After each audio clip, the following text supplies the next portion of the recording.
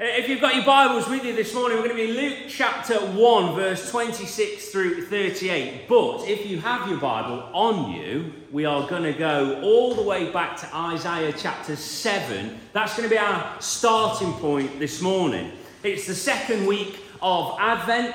Christmas is fast approaching.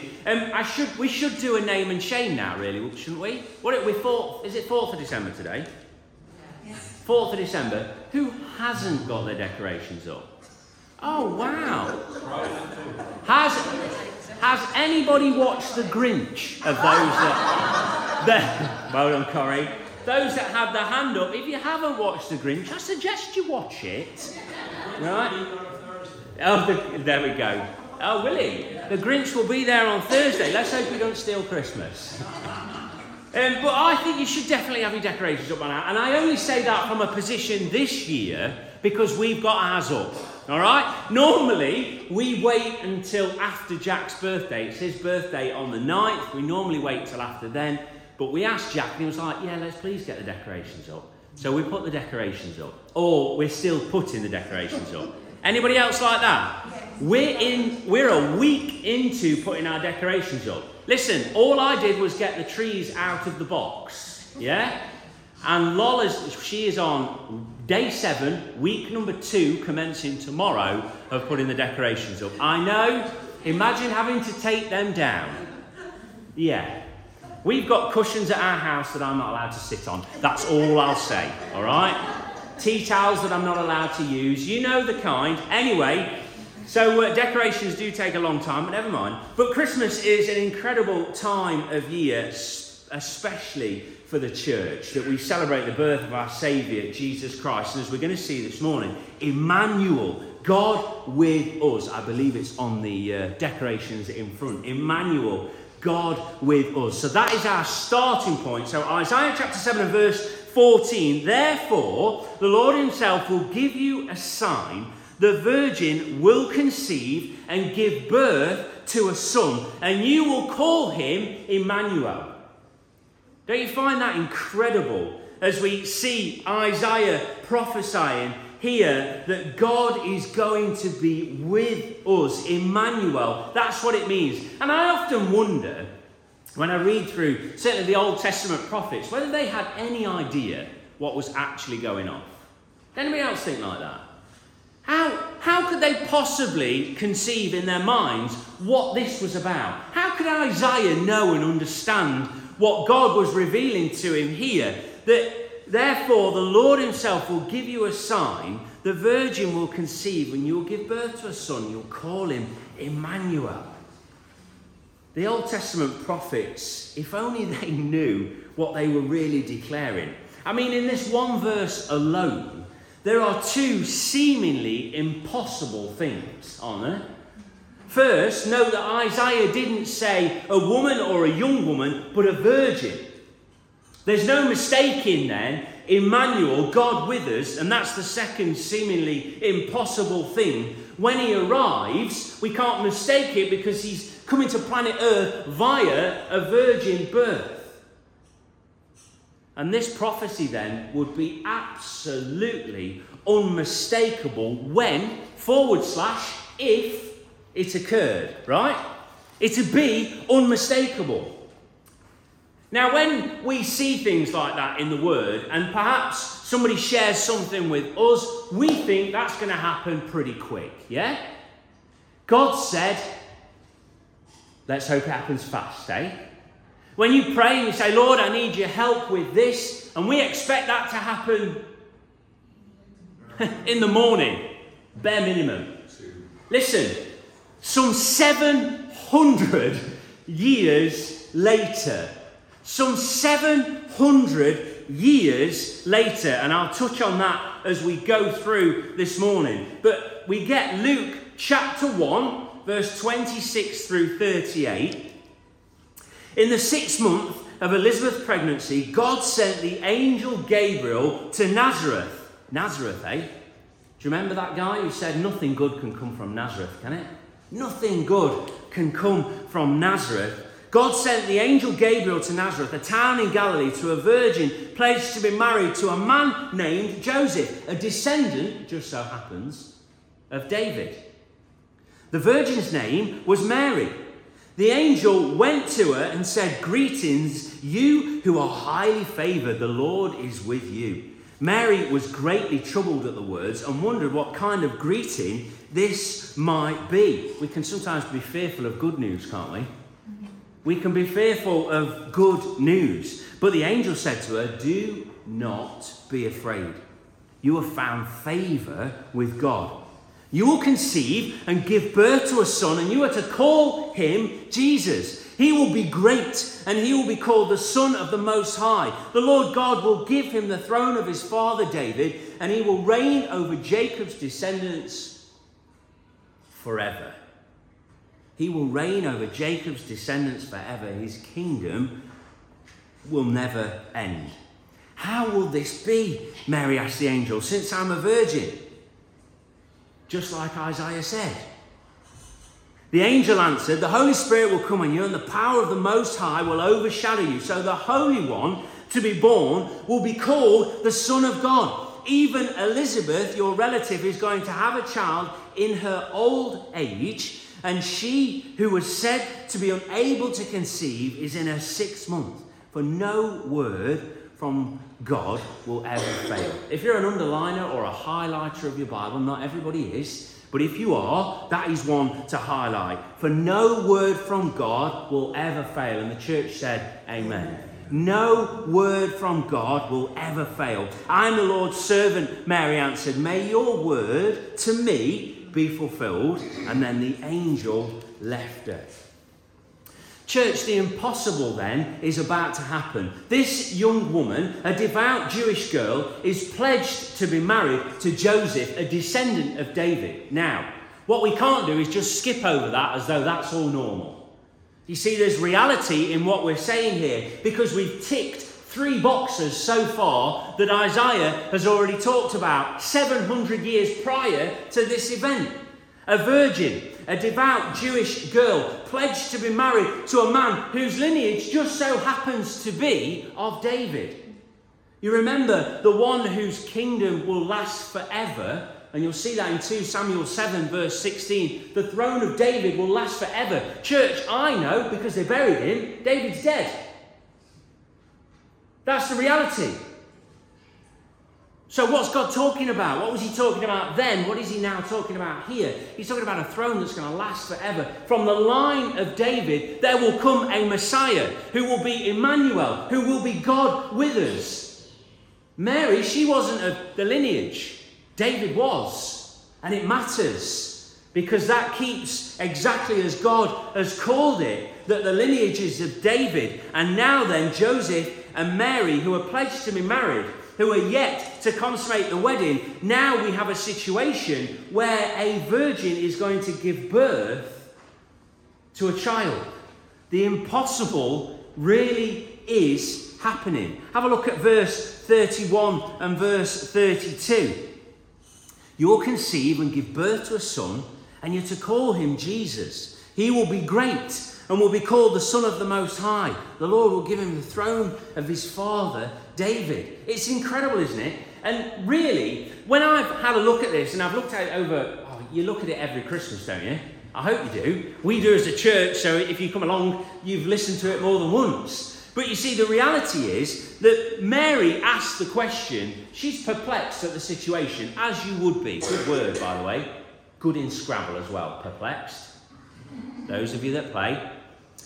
Perplexed is a great word, but she would be absolutely and utterly perplexed. She would not know what is going off. And naturally, she asks, well, the most obvious question. Who asks the most obvious question? We usually do, don't we? And the reason for that is, much like Peter, as we see throughout the New Testament, we tend to say what comes straight into our head, don't we? And she asks the most obvious question. Verse 34.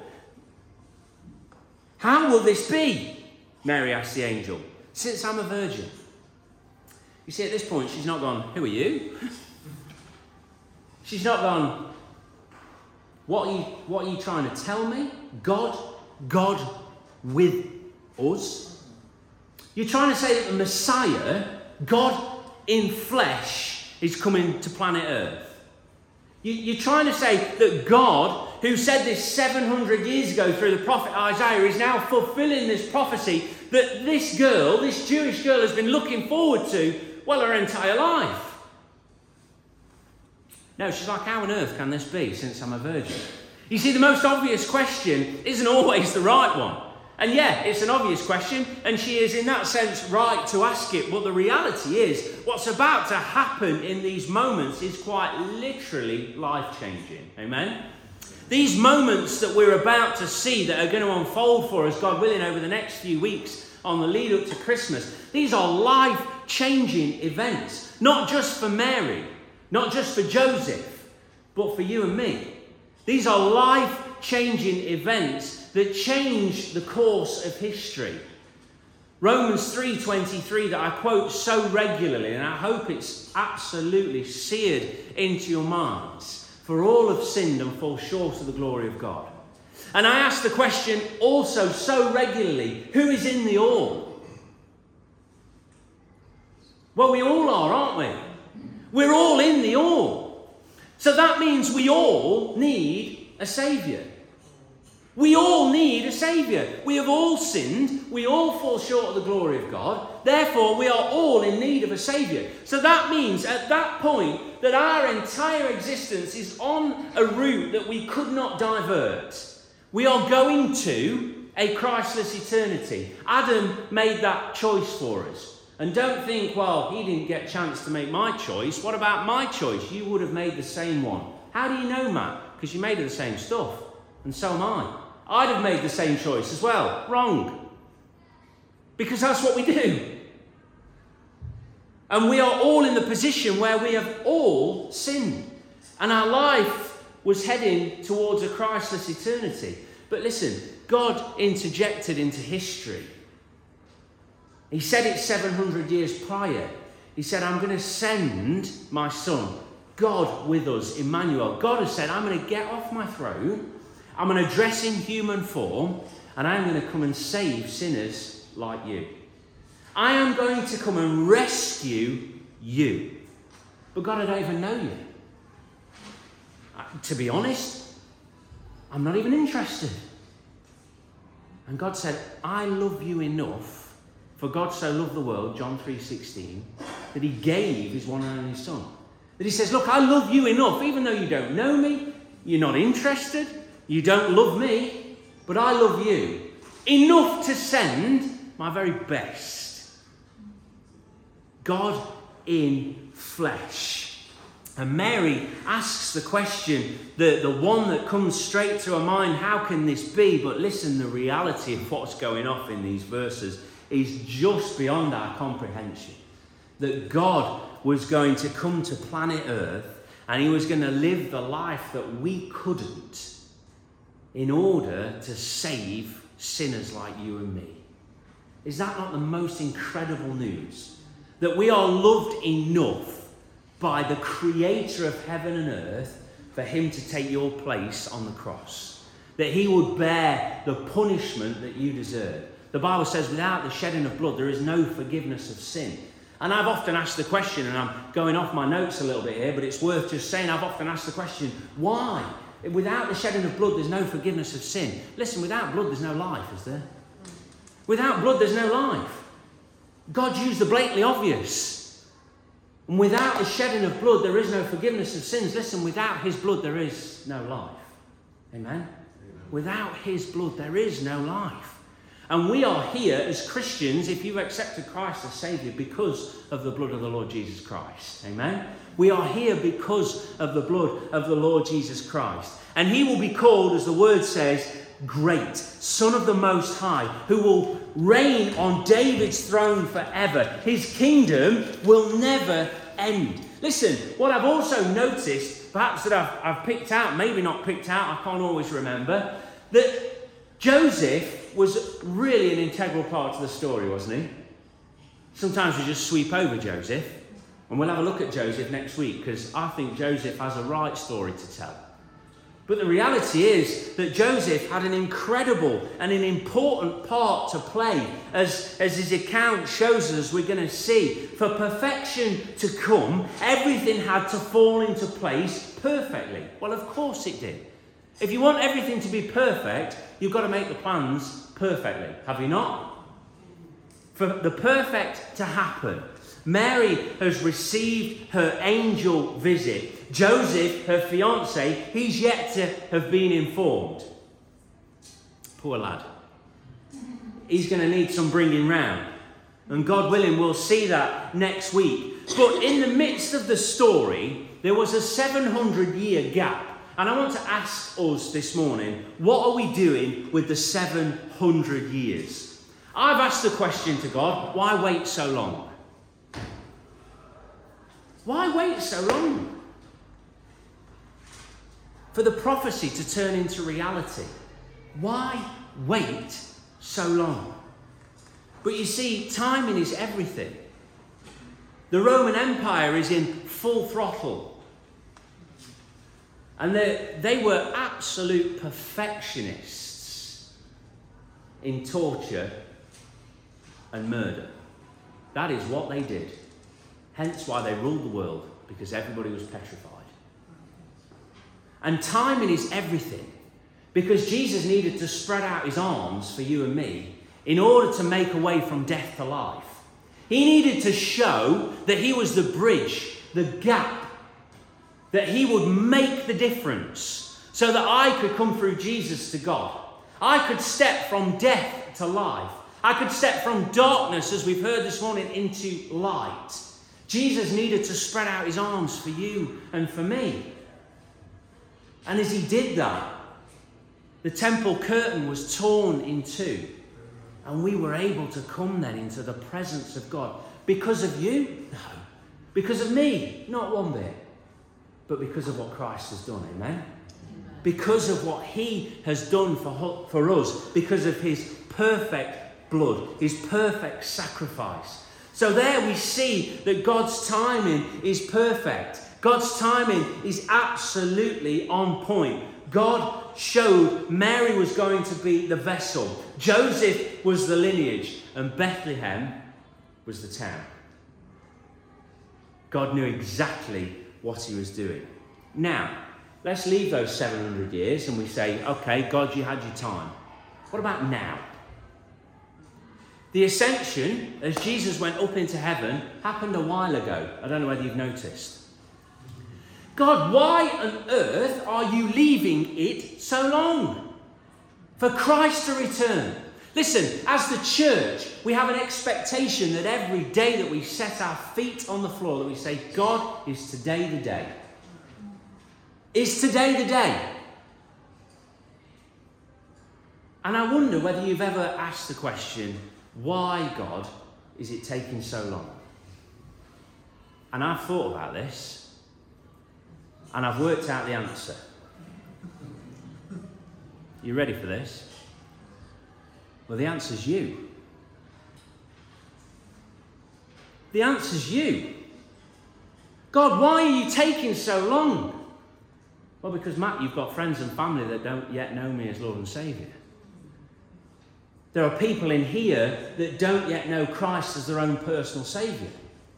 The Bible is really clear and says to us that God is willing that none should perish. Have a look at 2 Peter chapter 3, verse 8 and 9. But do not forget this one thing, dear friends. The Lord, a day is like 1,000 years, and 1,000 years like a day. The Lord is not slow in keeping his promise, as some understand slowness. Instead, he is patient with you. Listen, not wanting any to perish, but everyone to come to repentance. You remember Matthew 28? Go out into all the world and preach the gospel. God said, look, here is your opportunity. This is your time to share the good news about what Jesus has done. And we now are in a position where we, if we've accepted Christ as Saviour, have passed from death to life. That because of what Jesus has done, I've gone from darkness to light. And I have the opportunity then to share this good news. We have this opportunity to share this good news with people around about us. God is willing that none should perish. The answer, church, is you. That is why he has not yet come back, because he is not willing that any should perish. He wants to give us as much time as possible in order to share the good news about his Son, the Lord Jesus Christ. Church, we're in a time of grace, being given what we do not deserve. Given the opportunity to share the good news. And today then could well be your day. It could be your opportunity. It should be your opportunity to say, Lord, I'm sorry for the sin in my life. Please come into my heart and change me from the inside out. It's as simple as that. But the difference is life and death. The difference is life and death. We have the opportunity this morning to receive his love. That unconditional love. We have the opportunity this morning to receive his forgiveness. We have the opportunity this morning to receive life through Jesus. Amen? Church, the impossible has happened, and his name is Jesus. He died in your place. He has dealt with your sin. He has risen again, defeating death, so that you and I, if we put our faith and our trust in him, can have life. Let's pray. Heavenly Father, we just want to thank you for the very beginning of this Christmas story. Father, the account that changed the course of history. That you would send your Son, the Lord Jesus Christ, to take our place on the cross. That there he would deal with our sin and our shame. And Father, we thank you that as we know and understand, that as he dealt with our sin, as his blood was poured out for each one of us, Father, too, he dealt with death as he rose again, defeating death for us. So that, Father, as we put our faith and our trust in him, that we can come from death to life. Father, that we can take hold of life that is truly life. And I pray this morning that your Holy Spirit might move, that lives might be changed. Father, I pray that your Holy Spirit would convict hearts and that people might give their life to you. And Lord, that you would encourage us as your church to continue to push forward in this time of grace, to share the good news of our Saviour, the Lord Jesus. And at this Christmas time, that you would help us to show people what the reason is for everything that we're celebrating during this time. Bless us now, Father, we pray, as we continue in our worship. In Jesus' precious name.